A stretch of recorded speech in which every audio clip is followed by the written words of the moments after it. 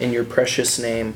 Thanks be to you and for everything you've done and given us. I thank you for your Son. Just the opportunity that we get to gather together as brothers and sisters yet again. I pray that as we open up this conversation, as we are looking at the things in the world that are affecting the church and are creeping in and are already here and being flamboyant, I pray that we're able to make this more aware and that we're able to figure out what to do with that and how to better combat that as we are looking at the defense of the faith. I pray that you would guard our hearts, protect our minds, that you would give Brad and I the words to speak, and that we may speak them boldly. And it is in your Son, Jesus' name, that we pray. Amen. Amen. So this week we're going to kind of do similar to what we did last week, and we're just going to finish our 8 points. We're going to discuss. We're just going to kind of have a time of open discussion and communication. I do have about an 11-minute video of a guy who deconstructed and deconverted and is now went from Christian to atheist. And I think it's helpful to see and hear from people who have done this because it kind of shows you, the stories are very similar, right? A lot of the same language is used, a lot of the same ideas are present. So I think it's really helpful to watch and hear and kind of see firsthand what people are going through and what is leading them down this path. And that gives us, an understanding of kind of where we need to go and how we need to approach these issues. So I think we did the top one. We finished with this top one last week. So we're going to start with the one here at the bottom. It says, find grace in the search for understanding and believe there is more value in questioning with an open mind and open heart than in absolutes or dogma. So a few things I want to point out in this one. More value in questioning. Simon said from the pulpit today, we all are going to have questions. We're all going to have these, like, what is God doing and why is he doing it this way? And I don't fully understand. And that's natural and that's okay. But the progressive church and the progressive Christianity that we're seeing kind of creep into our churches says there's more value in questioning than in absolutes or dogma. Use that word dogma there. They use it very in a negative light. Derogatorily, yeah. Right. They use this in a way of like, again, you see, the word oppression is used a lot. And that in absolutes, they don't believe in absolute truth, right? That the Bible is not the absolute authority. The Bible is just guidelines. Right. Well, and most of the time, they're not even talking about Scripture here. They're talking about the world, keeping an open mind and an open heart to the world. That's part of the deconstruction phase. And as believers, we need to have an open mind and open heart to Scripture. But our minds and our hearts need to be closed off to the world. We cannot be changed, and we cannot have our minds and our hearts affected by worldly wisdom. As we know that Scripture calls it foolishness. The world's wisdom is foolishness. So our hearts and minds need to be open to Scripture, but they need to be closed off to the world, if that makes sense.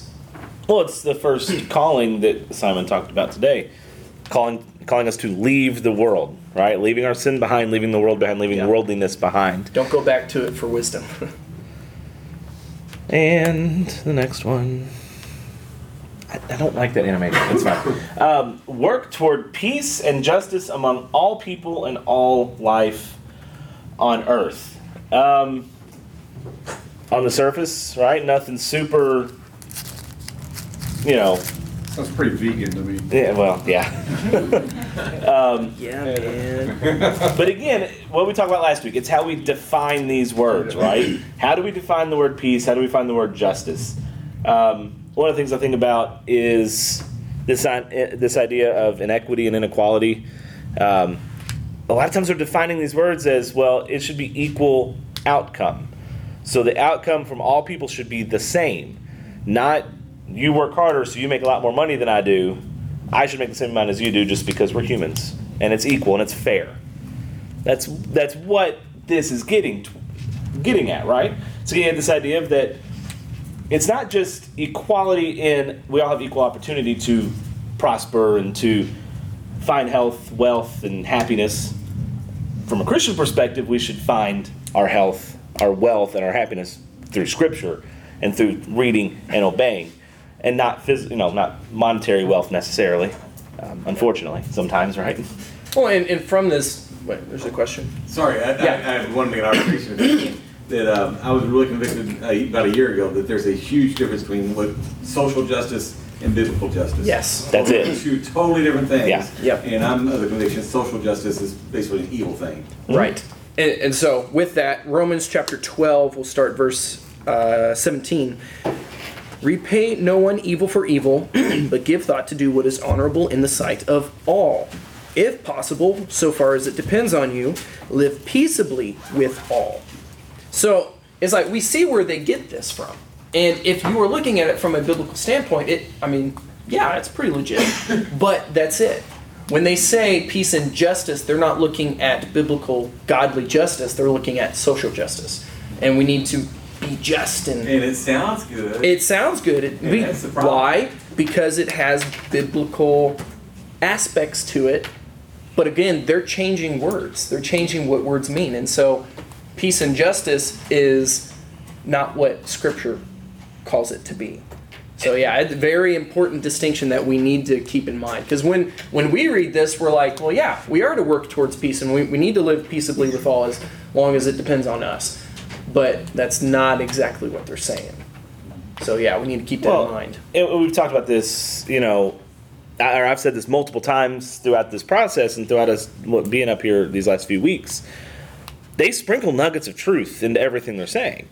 It's why your Joel Osteens and your Benny Hinn's and your Kenneth Copelands are popular, and even your Stephen Furticks are popular because they sprinkle some truth within their message. It's not full, outright lies at all times, we just or heresy at all sang times. a Stephen Furtick song. Yeah.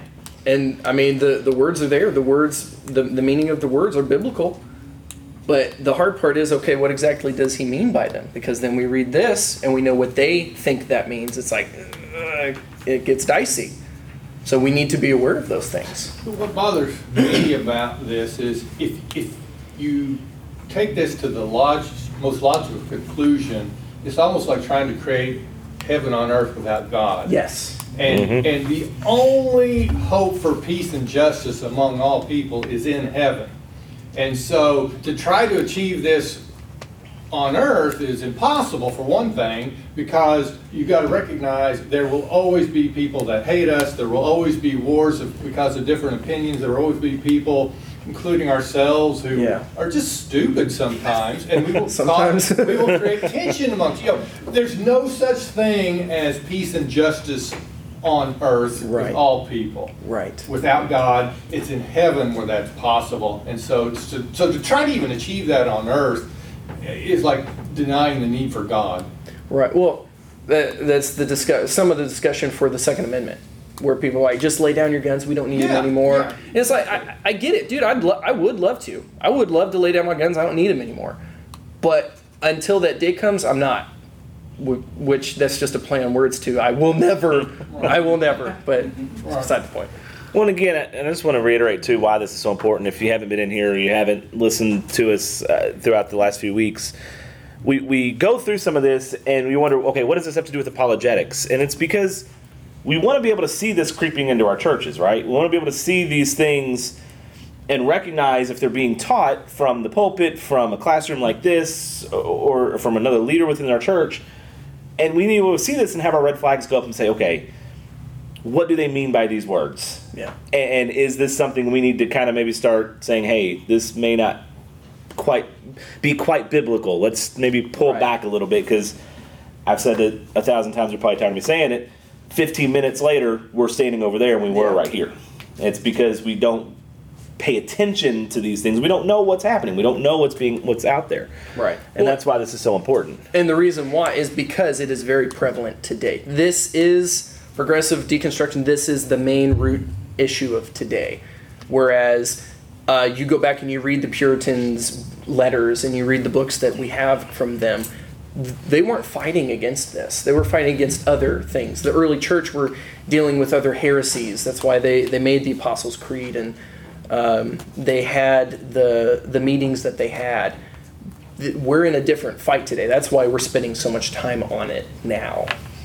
One of the things that I've noticed with these points that we've gone through so far is that there is a certain amount of vagueness to all of them. And that leaves everything open for anybody can interpret it however they want. Whereas our Christian beliefs, we've got our guidelines right here.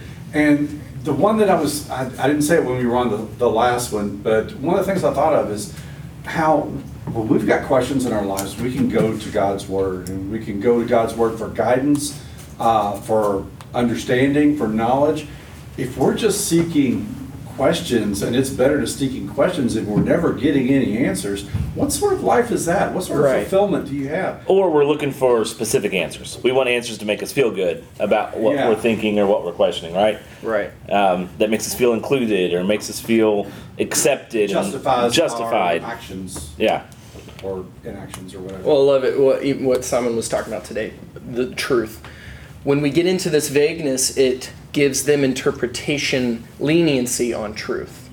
Okay. And that's it. So, and I love it. So, the Hebrew, when Jesus says, I am the way, the truth, and life, the Hebrew is, Anukai hedarach vachamet vachayimim.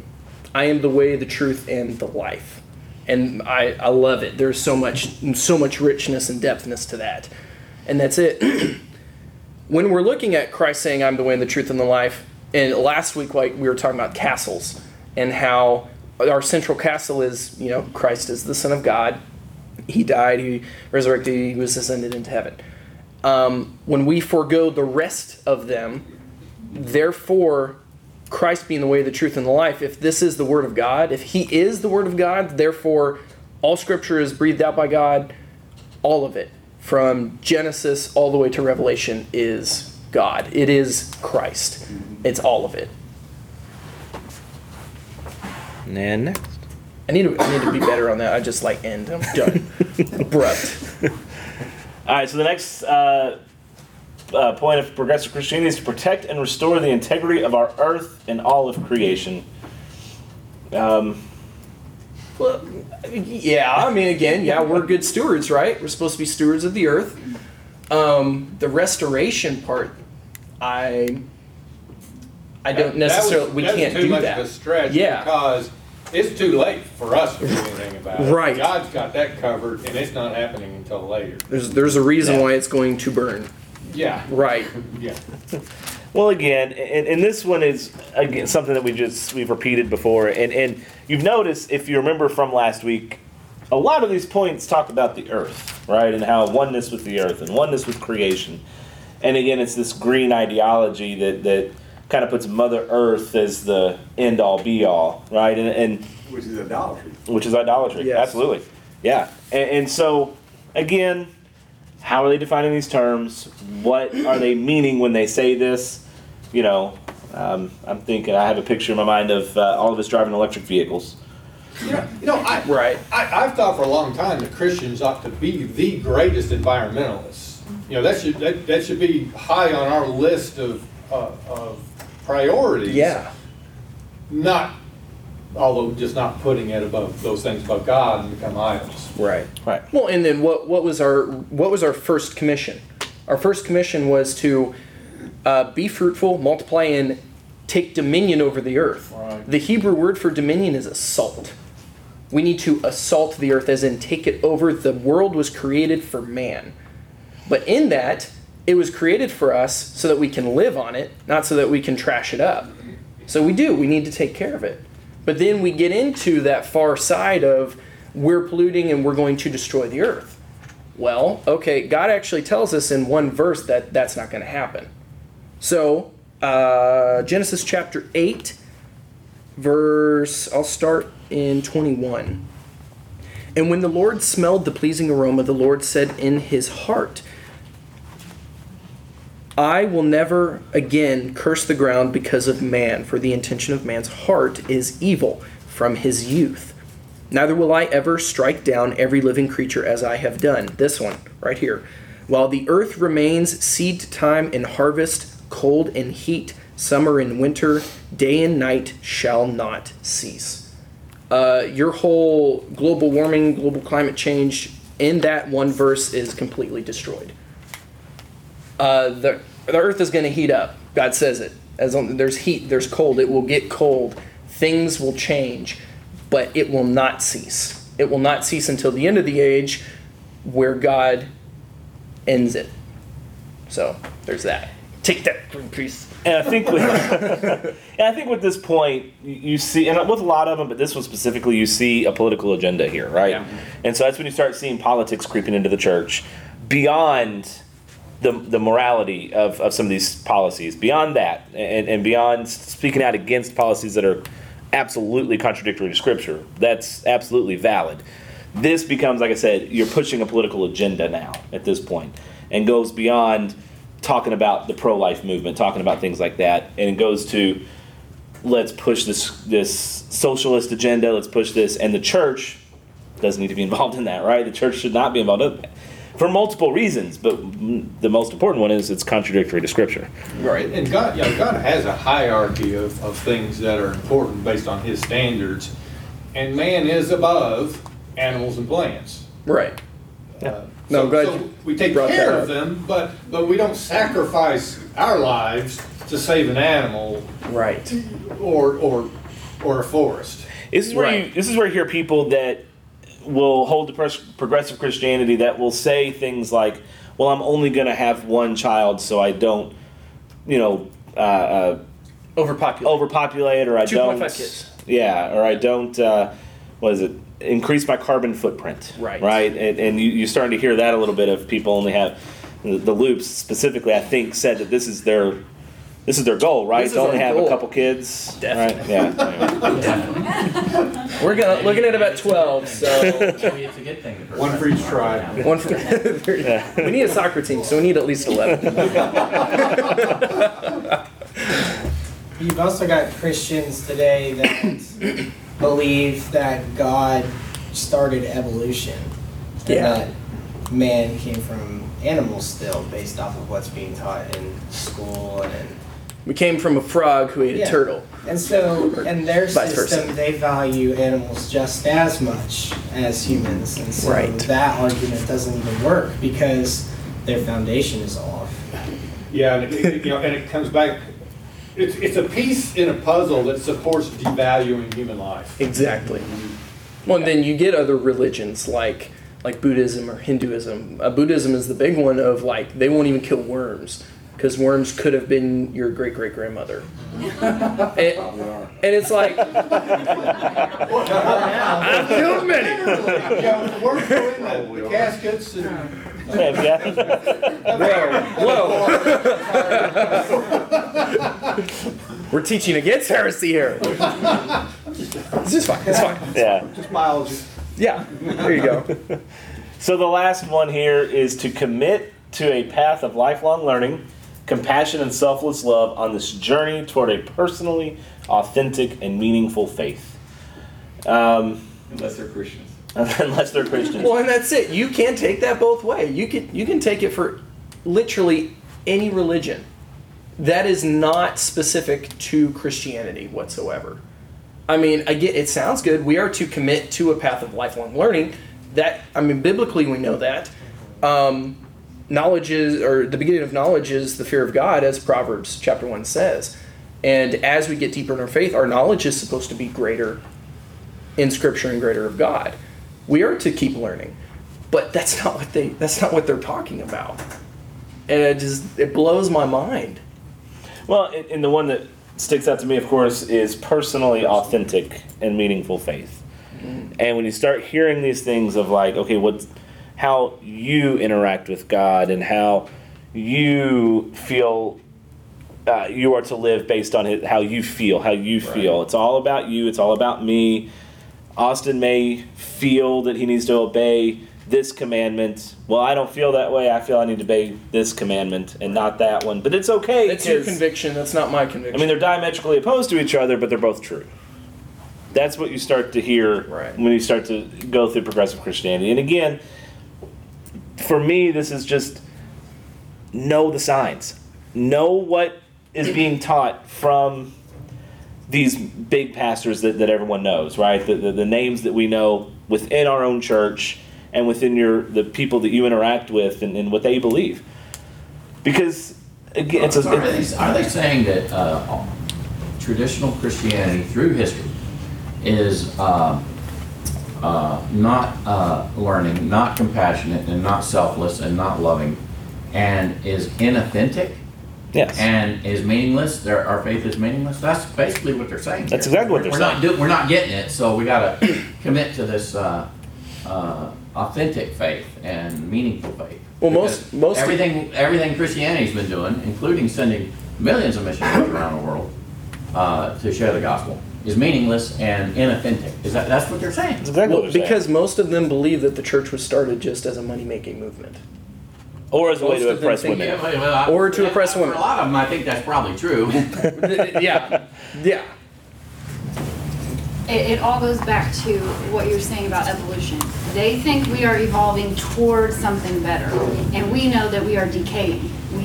We started perfect, and we've been corrupting ever since then. So when they say a path of lifelong learning, they're not meaning like, oh, you're studying scripture. They mean you're going to get a psychology degree so you can know how your parents messed up everything in your life and why you are now a better authority because you are better. You know more than your parents now. Yeah, no, exactly. Well, and looking at, as they believe in evolution, we believe in adaptation. Whereas they have evolved and we're evolving into greaterness. Whereas we look at, Shem, Ham, and Japheth, when they came off of the ark and they spread out, came from Noah, and now we have Africans who are dark, we have Asians, we have everything came from Noah and Adam. It's because they have adapted to the climate of which they're at. They haven't evolved, nothing's changed, as in they have had new cells come in. It's because their bodies have adapted to that. There was a bunch in there. What else were you saying? Towards the end of that. Parents are You bad. should have been banned. Parents are bad, yeah. Parents are bad. Psychology. Yes. I mean, that's really the basis of it. Yeah. Yeah, the basis of, what is authenticity? Yeah. Where are you getting your standard for measure? Right, exactly. Yeah, they've all lost Well, all they standard must- of measure. Thank God is evolving too to meet our needs and our wisdom. And Right, yeah, God is no longer unchanging. He is changing. Yeah, exactly. Or she. Or she. We're going to talk about that in a minute. Well, so for me, what this boils down to, in all 8 points we've talked about, and deconstruction that we talked about last week, it boils down to the culture wants a way to justify their behavior. They want a way to justify their lifestyles to be okay and to be accepted. And again, we talk about acceptance, and it's how you define this term. If a homosexual couple comes into our church, do we love them and embrace them and say, we're glad you're here? Absolutely, we do. Do we say, we welcome your lifestyle and we want you to serve? No, because that goes against Scripture, right?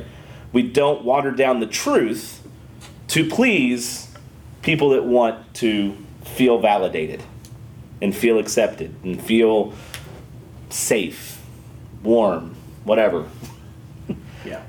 So, anyway, any thoughts on? Okay, go ahead. Good. I've noticed that in churches, progressive churches, it seems like they focus more, the pastors focus more on what's your personal experience Yes. with God, and they don't spend any time reinforcing what does the Bible say about God, how should you think about God, what is true, rather how have you experienced God in your life. And then they just take Scripture away from all of it, so you get to a point where you're deciding what's true about God based off of your own experience and your own opinion. Well, God would never let that happen to me. God would never do that to somebody. So therefore, I don't believe that's true about God. And then they start pulling things out of Scripture. And that's where you end up like this, where it's a personal, meaningful relationship. Yeah. It has nothing to do with what Scripture says. Right. And you want to experience God, but in the bounds of who He is and His character. And you're not going to know that if you're not in the Bible. Right. Well, and that gets into, like we've talked about, exegesis versus eisegesis. When you're looking at Scripture from an eisegesis standpoint, you are putting too much of your human emotion, your fleshly, decaying, not God, completely contrary to God emotion into it. And therefore, yeah, you're picking out the things that you like and you don't like. And it gets into that one of the forms of apologetics. It's experiential apologetics, where you are coming from it and you're talking to somebody from your own position and what you've gone through in your life. And there could be a part to that, yes. I mean, it's your testimony, sharing where you came from, where you are now. But as long as you're doing it scripturally and you're doing it in the right form, it could be powerful. But you're not going to change anyone's position on just what you've gone through. Because as we've talked about, it was Malcolm X. Malcolm X was, his father died. He got into the wrong crowd, just awful. Got into a gang, I think it was around Detroit. He ended up in jail. He was in jail for a while, and then someone came to him preaching Islam, preaching about the Elijah Muhammad, and it changed his life, his experience. And he ended up opening over like 100 houses of worship for Islam. He ended up going away from that because he ended up saying, oh yeah, this is not right, towards the end of his life, and then the Nation of Islam had him assassinated, but that's beside the point. But it changed his life, and it was his experience, and he shared his experience. But it wasn't scriptural. So it could be a very powerful tool, and it works for a lot of people, but if you do it in the right way. Did progressive start with, you go back to where people say, oh, God won't give me any more than I can handle. I mean, God gives you more than you can handle, so you draw near to Him. But it seems like that is the first sign to me that of progressive Christianity, where you're kind of tweaking the scripture to meet what you want. Yeah. Yes. Right. Well, and it's like progressivism per se, just that one versus everything else. I mean, we've seen throughout history, we've seen from the beginning, even with the letters of Paul saying, there are going to be people that come in. Timothy chapter 4, verse 2, through the insincerity of liars whose consciences are seared, who forbid marriage and require abstinence from food God created to receive with thanksgiving by those who believe in the truth. Verse 1, now the Spirit expressly says that in later times some will depart from the faith by devoting themselves to deceitful spirits and teachings of demons. Many more just saying that this is going to happen. They're going to take Scripture, they're going to change it. We see that with Satan when he's talking to Jesus, literally quoting Psalms. He does it in the Garden of Eden. Yeah. That's when it started. That's when it started. Surely that's not what God said. Yeah. Right, exactly. And that's it. It's always been here. Progressivism has just taken it and run off with it. I mean, what did Satan imply when talking to Eve? He implied that God was oppressing her desires and her wants and her needs, oppressing her knowledge, right? Her ability to learn and know right from wrong. Right. And that's what he was implying in that. And that's what these people are implying as well, is that these rules and these commandments and obeying Scripture is oppressive. Right. And it keeps you from being your true self and your authentic and selfless and meaningful self. And what you just brought up shows that they're modeling their progressive Christianity over the teachings of Satan.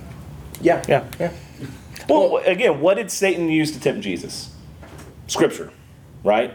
Little nuggets of truth kind of sprinkled in to make it sound good and make it sound like it was biblical and right and loving and compassionate. Yeah. But again, twisting its meaning. There's an illustration that I would never actually do because I value this book too much. But I've thought about doing this, and I won't do it.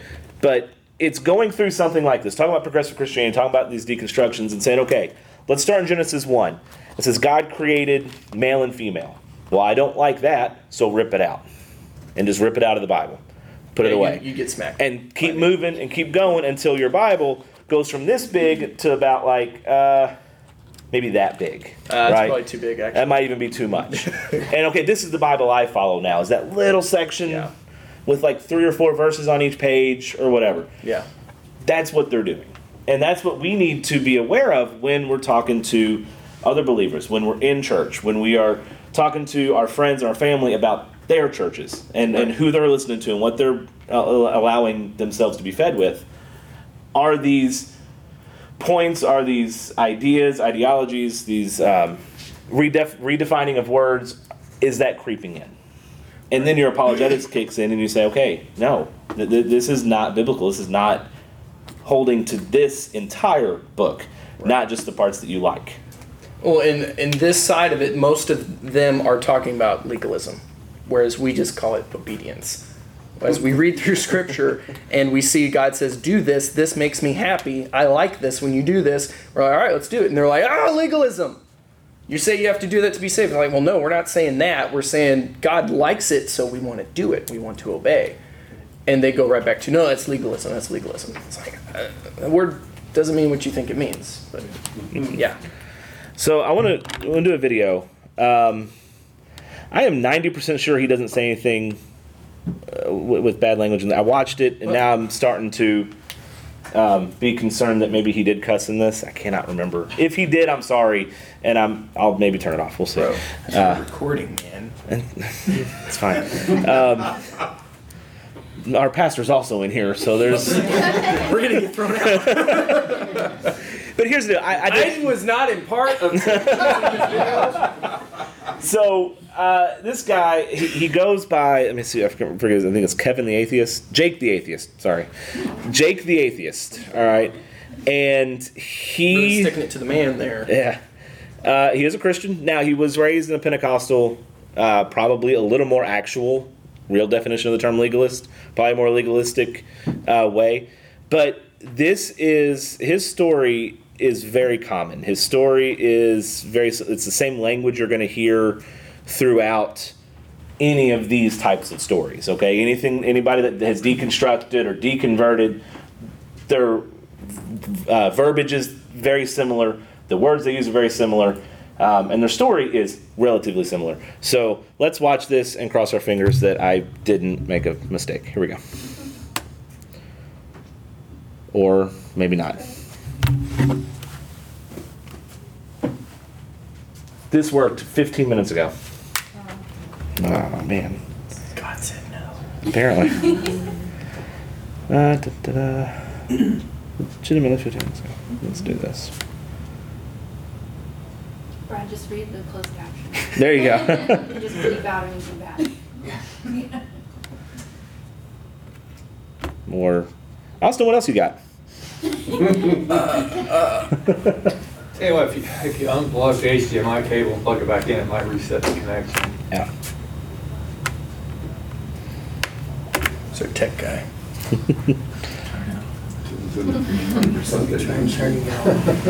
Yeah, I've had that happen. Yeah.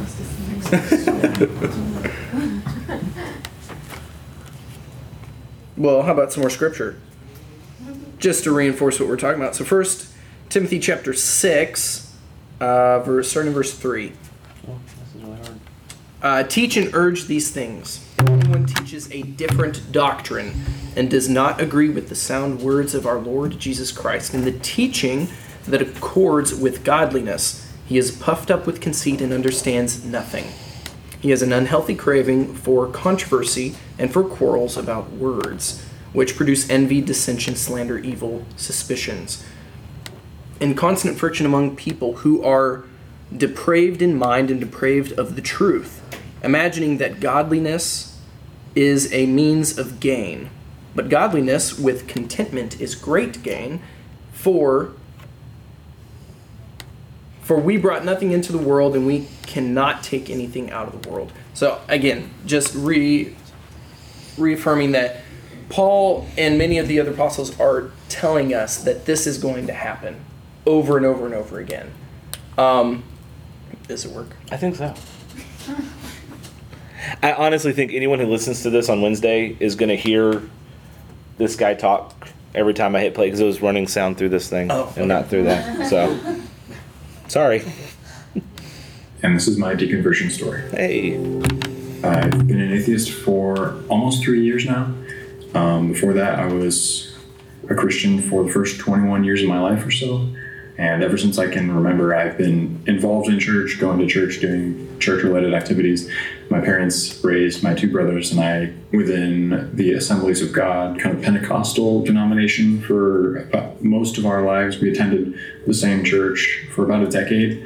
We went to private Christian school pretty much exclusively through our elementary school years. And that was kind of where I really got a lot of the ideas about like creationism and that kind of thing. And after elementary school, my parents pulled me out and started homeschooling us. That's kind of when I started to find out a lot more about what a lot of the more fundamentalist Christians believe and what they practice. Like, we would go to these homeschool conventions, you know, the ones where I have 15 passenger vans full of kids and, you know, all the denim skirts and all the combed back hair and tucked in shirts. That was kind of my homeschooling experience for a lot of my middle school and high school years. So that was interesting, but I didn't really object or anything. It was, as far as I could tell, it was just like a more proper and more correct way of practicing Christianity. So I went along with it, and I thought that was the best way to follow God. You know, ever since I was born, I have always been exposed to Christian ideas, Christian literature in school, Christian teaching, that kind of stuff. I didn't really realize it at the time, but a lot of kind of the structure that I had grown up in was really kind of a bubble. So I never really had a good idea of what it was like to not be a Christian. And I didn't really have a clear view of like what people outside of the church even did or were like. Because everything that I saw and that I heard was filtered through my parents and church leaders and stuff. And, you know, everything they told me about what people outside the church were like, that was pretty much what I believed. And that's kind of all my perception and expectation was of people who weren't like us for years. Growing up, I had read the Bible. I had read it multiple times, I think at least 3 times, cover to cover, over the course of my childhood and schooling experience. And, you know, a lot of the explanations and kind of ways that my parents and my pastors would kind of talk about certain verses, some like really problematic stuff. A lot of the ways that they described it, I never really thought twice about it. The first time I really started asking questions and looking around was when my family had kind of a blow up with another family at our church. I kind of stepped back and was like, this just seems like any other kind of disagreement that people have in or outside of the church. Trying to reconcile these two things that, you know, there's people that don't believe and they're actually really nice. And then seeing people inside of the church, not all of them obviously, but there are still people that fight and don't get along. And it's not the one big happy family that we all want it to be. But that was kind of the first time that I started asking the question, like, what makes us who we are? Is it religion? Is it something else? What is it? And it was not too long after that when my brother was diagnosed with cancer. That definitely changed my perspective for sure.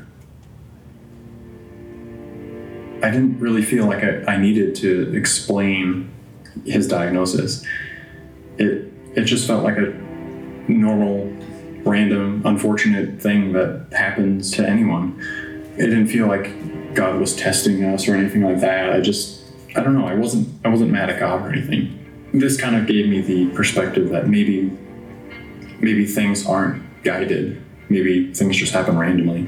Because I saw good things and bad things happening to both good and bad people. You know, growing up in the church doesn't seem to make you a better person. And it also doesn't seem to have any effect on the kinds of circumstances that happen to you. Obviously, people who believe in God tend to explain and give meanings behind what happens. But, you know, if you really look at it, we all kind of go through the same stuff.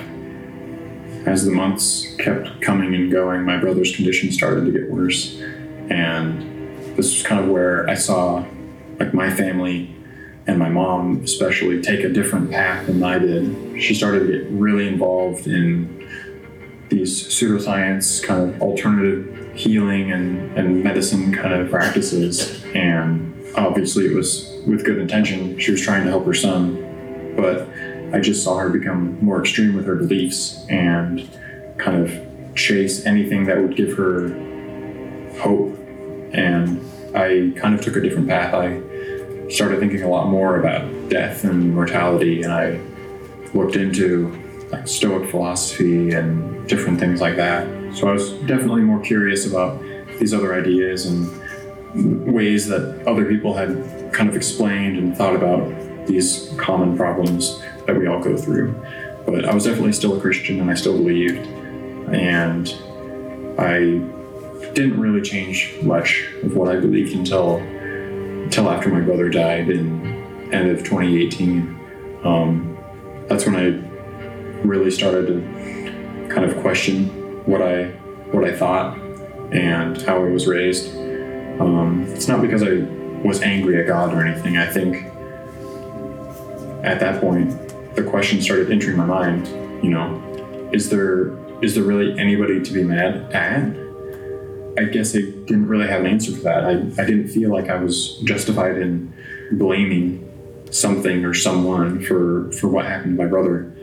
This kind of stuff happens to everyone, good and bad people, however you define it, religious, non-religious, believing in all sorts of gods. It's just, I don't know, it was just life.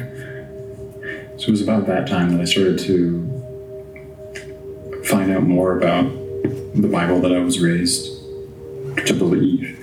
I learned a lot about kind of the historical origins and the anonymous authors of so many of the Gospels, and even kind of the way that the books were selected to be added into the Bible.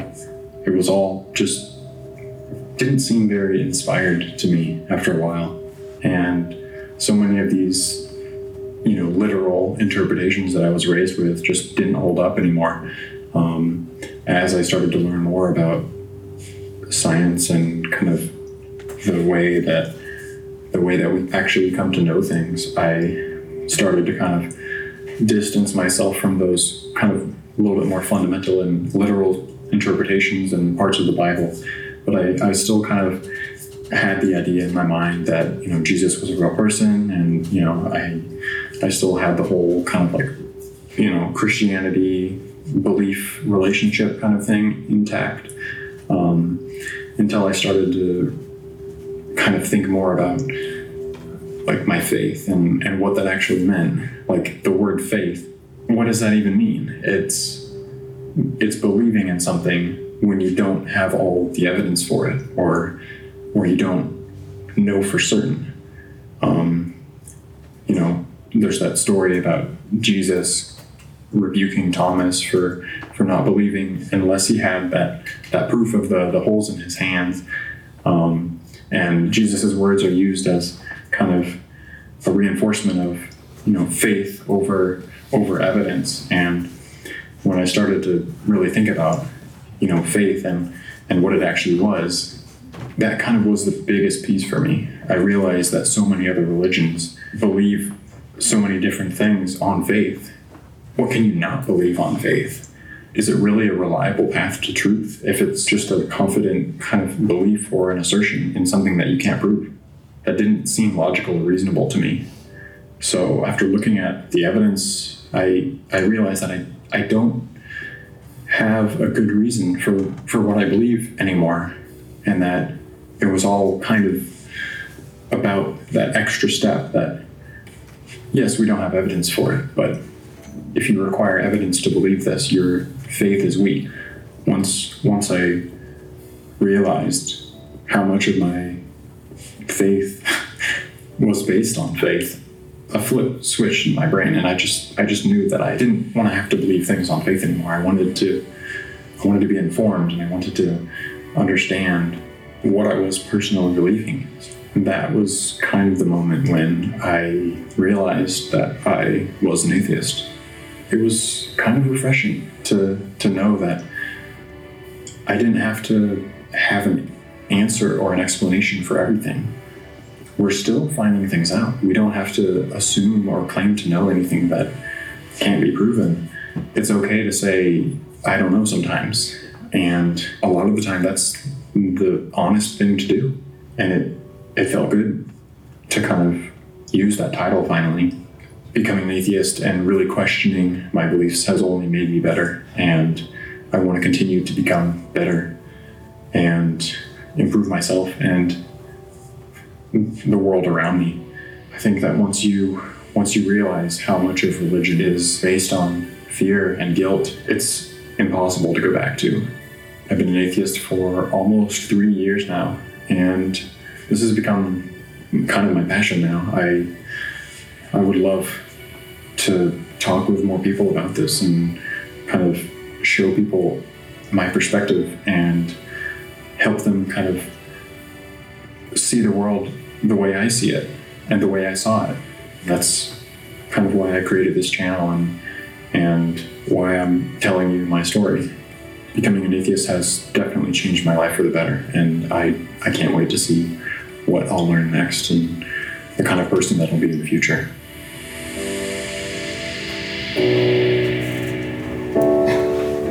Man, I feel sad for that guy. Pretty music in the background. Right? Very motivational. I'm really glad you had the captions on there because that video editing was horrible. Yeah, It was like he was having an epileptic fit or something like that. So, Oh my god. yeah. So are we gonna pick this apart?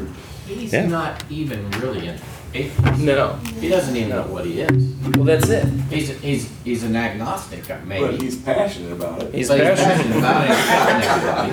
And he's taken a huge leap of faith if he's becoming an atheist. Yeah, that's his greatest. That's a huge leap. That's his greatest fallacy His church, I have to say, his church is, this is a weakness. And that's why I'm glad we're having this apologetics class. They didn't teach him why we believe what we believe. Yes. Okay? Evidently, he never got taught that, or when he got taught that, he didn't understand it or something. Like the Bible was written by random people. Yeah, I mean, he's grabbed onto a few little sound bites that he's heard from these deceitful teachers, and he's using those to prop up, to stand on. That's the shifting sands he's standing on. Yeah, so his light bulb moment was recognizing a lack of evidence. Well, when you see a lack of evidence, you don't move from, again, using his logic, you don't go from, okay, this shifting sands, I'm gonna go stay on this other shifting sands, because his new worldview doesn't have any more evidence than the old worldview. Right. Yeah, it actually has less. It actually has less, right. But I'm using his logic. His church Right. didn't teach him. Well, Yeah. what did he say was his perspective? Right. And he wants to share his perspective and his worldview. And it's all based on his own life lived. Right.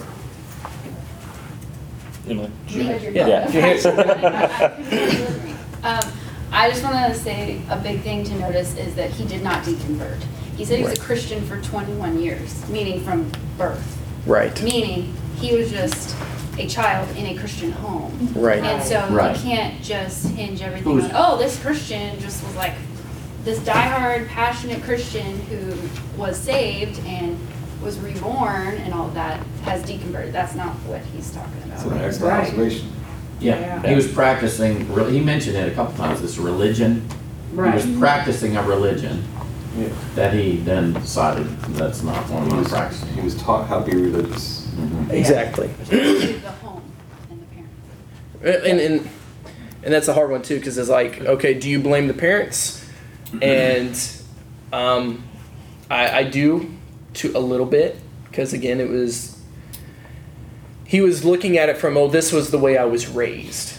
Again, I was raised in the church, I was raised in a Christian home, therefore I was a Christian. But there's a lot to unpack there. Looking at like when his brother was diagnosed with cancer, and like his perspective was pretty good. It's like this happens. looking at one of the stories that are in the Gospels where the man that is blind from birth, and his disciples come to Jesus and say, who sinned that this man is blind? Did his parents sin, or was it a sin that he committed? And Jesus is like, no, it's neither of those. This man is blind that the glory of God may be shown. And it's a hard concept, because it is, okay, why, say you have a child that dies, and it's, why did that child die? And the explanation for it is for the glory of God. And that is a very hard concept to get to, because it's like, that doesn't make sense. But looking at Scripture as a whole as, okay, all things are being done for the glory of God. When we look at the story of, Joseph. Joseph being sold into slavery by his brothers. Him going to Egypt, him being thrown in prison for 2 years. What was the point of that? Well, when Joseph is talking to his brothers, he tells his brothers why. You did not sell me into slavery. God put me here. It wasn't you that threw me in the pit and then sold me, and then I went to Egypt and I went through what I did. It was because God wanted me here. Why? Because this famine was coming and all of Israel would have died. God put me here to save all of Israel. We had a conversation with really good friends of ours and asked them the question, why did your son die? And it was a very, very sobering moment. And having that moment of just pondering, and it's like, look at all the people that you have been able to reach for the glory of God because of that. And I'm not saying that this is the answer. It is an answer, but it's for the glory of God. Why did his brother get cancer? I don't know. Besides the fact that God allowed it and it was for his glory. I would say that is the answer and the only answer. Yeah. So, because God's people have been asking this question ever since we've been on the earth, is why do bad things happen to good people and why do good things happen to bad people? The answer is glorify God. Yes. That is not satisfying our human nature. But that's it. If you read the book of Job, the answer is glorify God. Yeah. Well, in reality, there are no good people. So well, yeah, that's another exactly. Right. Who gets to define that's getting way too deep. But we're still asking those questions anyway, and you'll see that question throughout the Bible many times. The answer is always, and the only answer is glorify God. Right. Maybe I don't know if it's helpful or not. But okay, another reality: God doesn't owe us an answer. He just doesn't owe us an answer. If there is a God, and we fear God, we would line up to acknowledge that and say, Lord, I want to figure out what your will is. I want to do your will.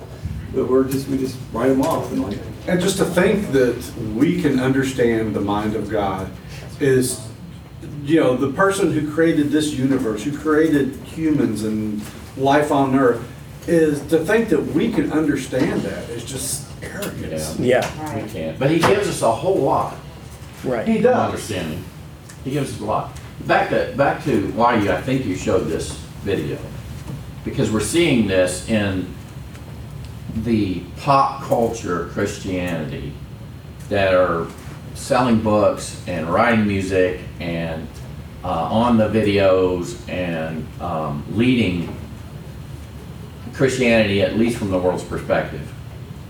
We're seeing this right here, and this I'm going to give you 3 verses. This is 1 Timothy 4:1. The Spirit expressly says that in the latter times some will fall away from the faith, paying attention to deceitful spirits and doctrines of demons. Now, 1 Thessalonians 2, they were concerned because somebody wrote a letter thinking, oh, the rapture's already happened. Let none of you be quickly shaken from your composure or be disturbed by a message or a letter from us saying the day of the Lord has already come. Let no one be deceived, for it will not come unless the apostasy comes first, the falling away, the rebellion. And then Christ himself in Matthew 24 says, all these things are merely the beginning of birth pains. He gives you this big long list. And then they'll deliver you into tribulation, kill you, you'll be hated by all nations because of my name. At that time, many will fall away and betray one another, hate one another. For many false prophets will arise and mislead them. Right. Okay. Yeah. So we're in this. It feels like, at least for America, we're in this birth pains of falling away, right? Right. Well, We're falling away. One thing I wanted to point out too is we talked last week. I mentioned this idea that these prominent people. I'm not saying he's prominent because I had not heard of him until I started kind of watching some videos this week. But a lot of prominent people will either do this very subtly or they'll do it aggressively and be very hostile. I would say Jake. I don't remember his name. Jake, I think it was. He was doing it subtly. He is being very, talking that soft voice, very sincere, right? He sounds good, although the editing probably made him sound better than he actually did. But, same way with us, by the way. We sound a lot better after we're edited. But yeah, no, he's trying to show compassion. He's trying to show the genuine person and genuine faith and genuine reality, whatever terminology you want to use. He is doing this subtly. Yeah. And I don't think his, for lack of a better term, deconversion, because what Emily said is absolutely valid and correct, but his walking away from the faith, it was a slow process, right? And it started with asking questions that he wasn't liking the answers he was either getting, or he wasn't getting good answers. That's very possible. Yeah. Or he wasn't asking good questions. Right. I mean, there are a lot of factors at play there, where maybe the church he was attending didn't have the right answers or didn't give him the good answers, his parents, or he wasn't, like you said, asking the proper questions. Or even authentic in his conclusions. Right, or his motives even, right? Maybe he was looking for a reason to walk away. Right. Yeah. But it was a process. It wasn't just all of a sudden, boom, I'm no longer a Christian, or I no longer identify as a Christian. Right. It was I'm going to start asking questions. And our responsibility as believers and as a church, big church, universal church, is to be ready to give answers and to give defense. Mm-hmm. We're not going to have them all. I mean, he said something there I thought was true. It's like sometimes we have to say, I don't know. Yeah. That's okay. I don't know why your brother died necessarily. I don't know what that purpose was. I don't know why your son passed away. I don't know these things. I don't necessarily have an answer for you. Yeah. To give, especially one that's going to satisfy us, like Kevin said, that's going to satisfy our human flesh and our human minds. But we know that ultimately, as it says in Romans, all things work together for good for those who love God and who are called according to his purpose. Yeah. And we have to rely on that. But our responsibility is to have an answer, be able to give a defense for some of these questions. Yeah. Well, we're not going to know everything. Yeah. But at least have the ability to maybe bring him back and bring him into a better understanding. Right. There is a level that the progressive culture brings up, and they have a good point, in that a lot of Christianity, we don't accept any questions or any doubts, and we need to be willing to accept those questions and not just brush them off as if they're stupid, while we know, okay, they might be stupid. We still need to realize that, okay, this person's mind is having an issue, and this is a valid question for them, and let's treat it as such while still leaving the end result as this is stupid. Like, you know right. What I mean? Yeah. We have to be willing to answer those questions, because otherwise they're going to go to people who can relate. And you don't want them to go to people who can relate. You want them to go to older, wiser, leaders in the church, and not just peers or science. Well, and we see that where he went somewhere. He went to either somebody or online asking, where did the books of the Bible come from? And what did he get? The first thing you look on the internet, if you look that up, is Constantine picked out the books of the Bible and he put them together. Well, we've gone through that, and it's not true. And if you go to the wrong sources, you will get the wrong answers. But of course, even going to any university you go to, any research that is done for any paper has to be done on the database of their database. So if you bring an outside source, they won't accept it. because that's not a part of their database. It's like, okay, well, who decided what was on your database? Oh, you don't need to know that. Okay, so they're not accepting any outside sources like Scripture. I actually dealt with that with college I went to. And why? Because they've defined their own truth, and they've got their own resources and their own people to define what their own truth is. And yeah, very, very dangerous. Man, I had something else. I lost it. Yeah, there were so many things that he went through, so many things that he said. That's I feel sad for him, and we pray for him. We pray that he comes back, or that he comes to a knowledge of Jesus Christ for the first time. Well, and if that's what came to my mind. So, John chapter 10. Starting in verse 22, it says, "At that time the feast of dedication took place at Jerusalem. It was winter, and Jesus is walking in the temple in the colonnade of Solomon. So the Jews gathered around him and said to him, 'How long will you keep us in suspense? If you are the Christ, tell us plainly.' Jesus answered them, 'I told you, and you do not believe. The works that I do in my Father's name bear witness about me. But you do not believe because you are not among my sheep. My sheep hear my voice, and I know them, and they follow me. I give them eternal life, and they will never perish, and no one will snatch them out of my hand,'" so on and so forth. That's a hard one too. It's like, was he even saved? And it's like, I don't know. I hope his brother was. I pray that his brother was. Yeah.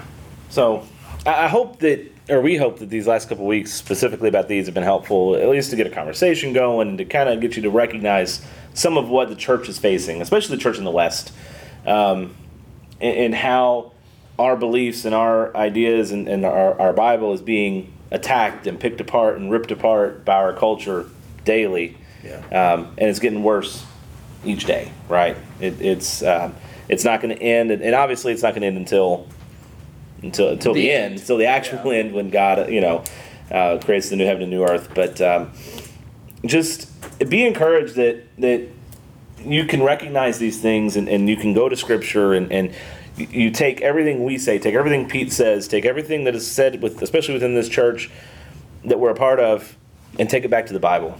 Yeah. And if it matches, run with it. If it doesn't, then you start asking questions, and you start kind of seeing, hey, what I heard or what I think I heard didn't quite match, and then have that conversation.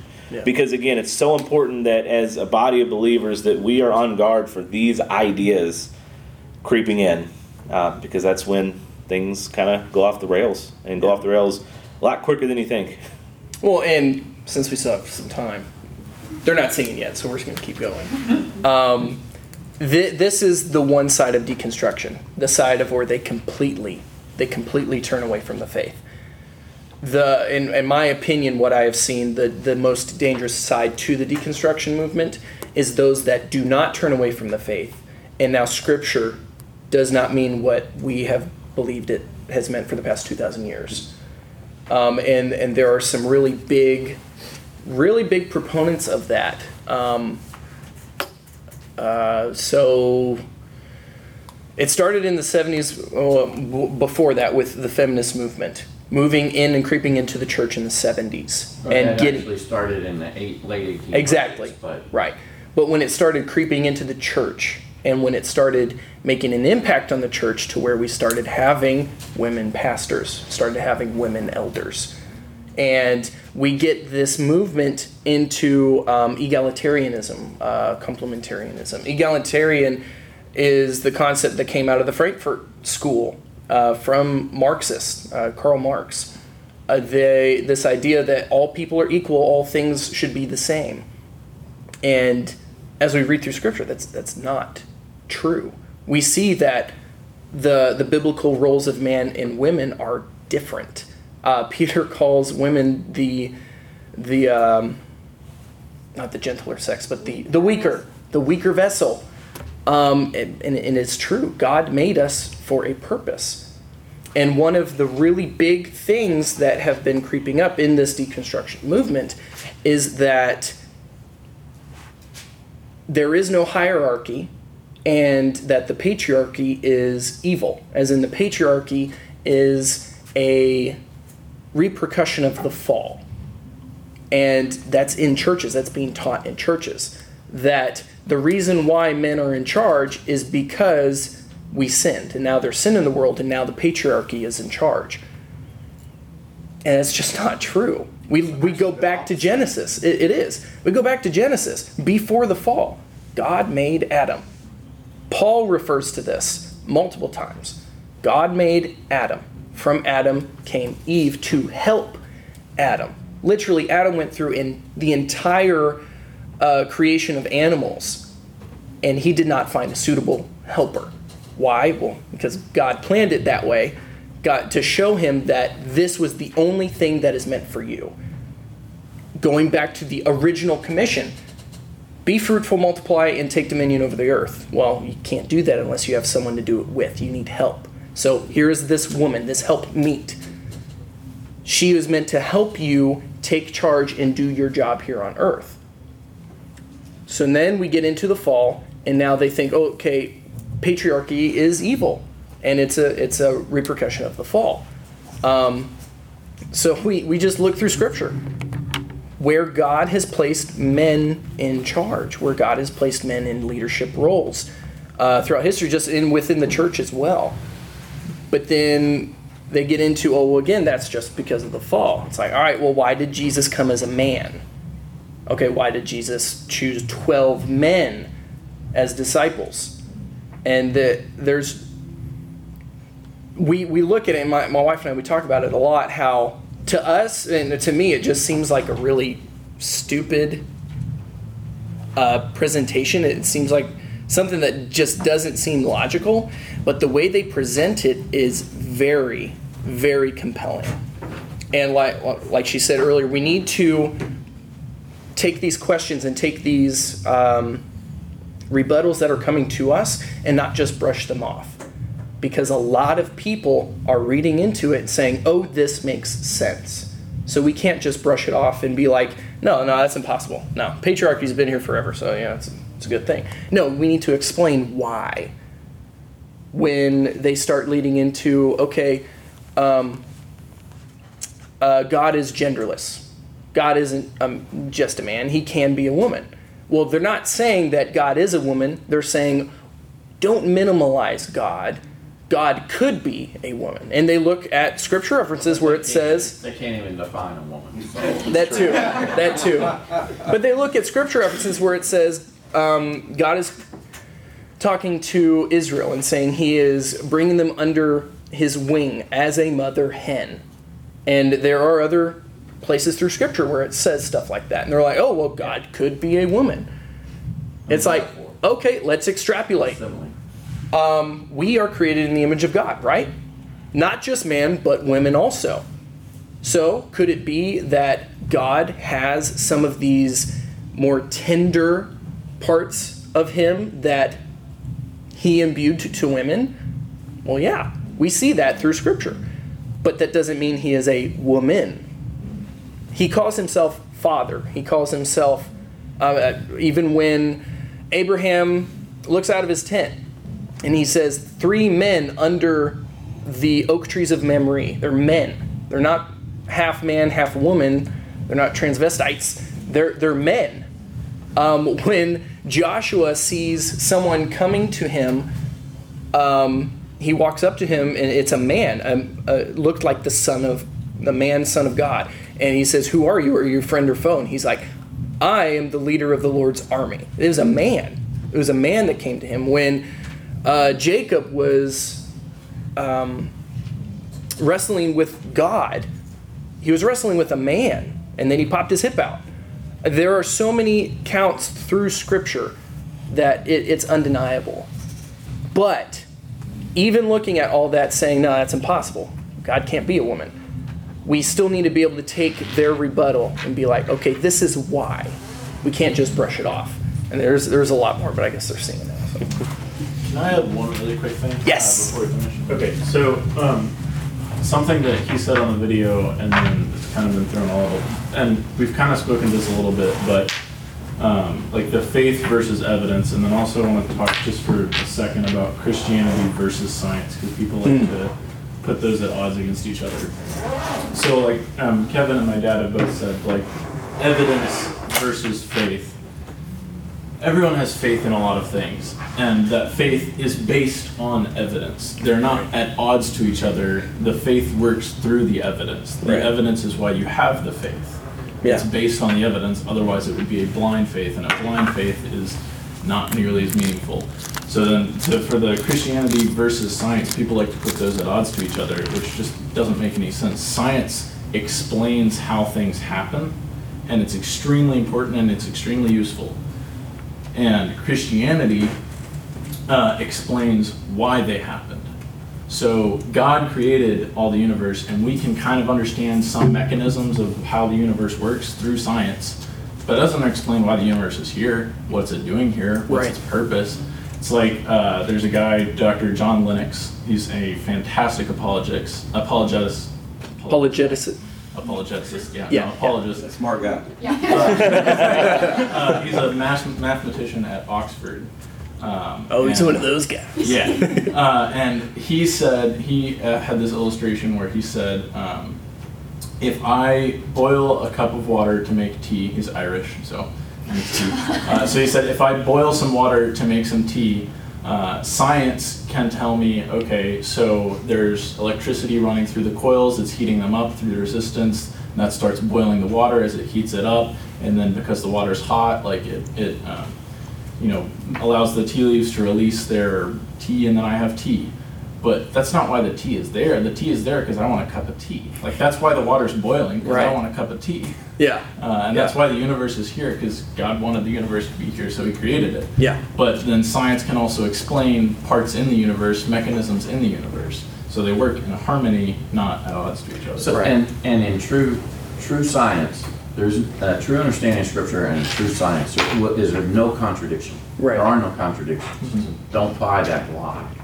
If you have questions on it, come to Jake. He got an engineer. Come to his brother. He's getting his PhD. I'll give you my best shot at it. He's a good apologist.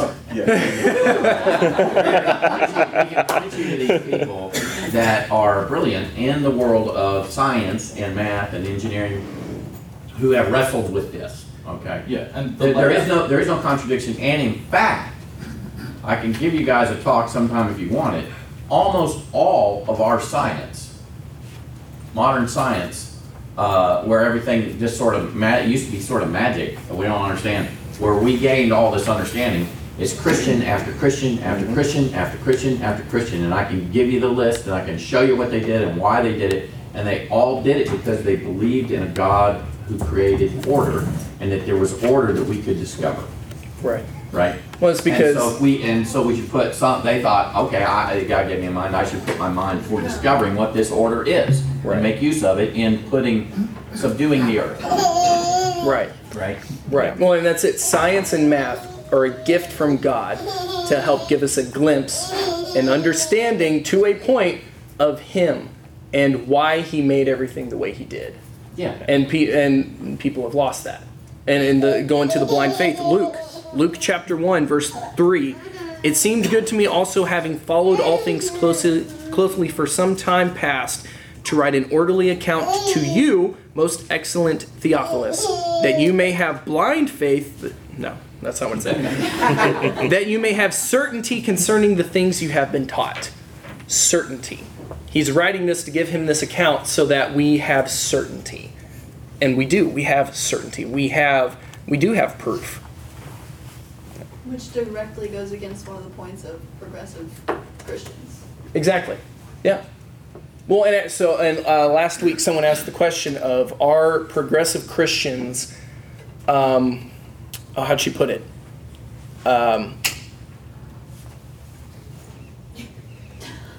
It's there. Confrontational. Are progressive Christians confrontational? And we might have answered it, but it was to the world, no. To us, yes. They are very confrontational. They are very confrontational when it comes to things that we believe and we are saying they're wrong. But of course, people get confrontational when what you are telling them they're doing is wrong. Right.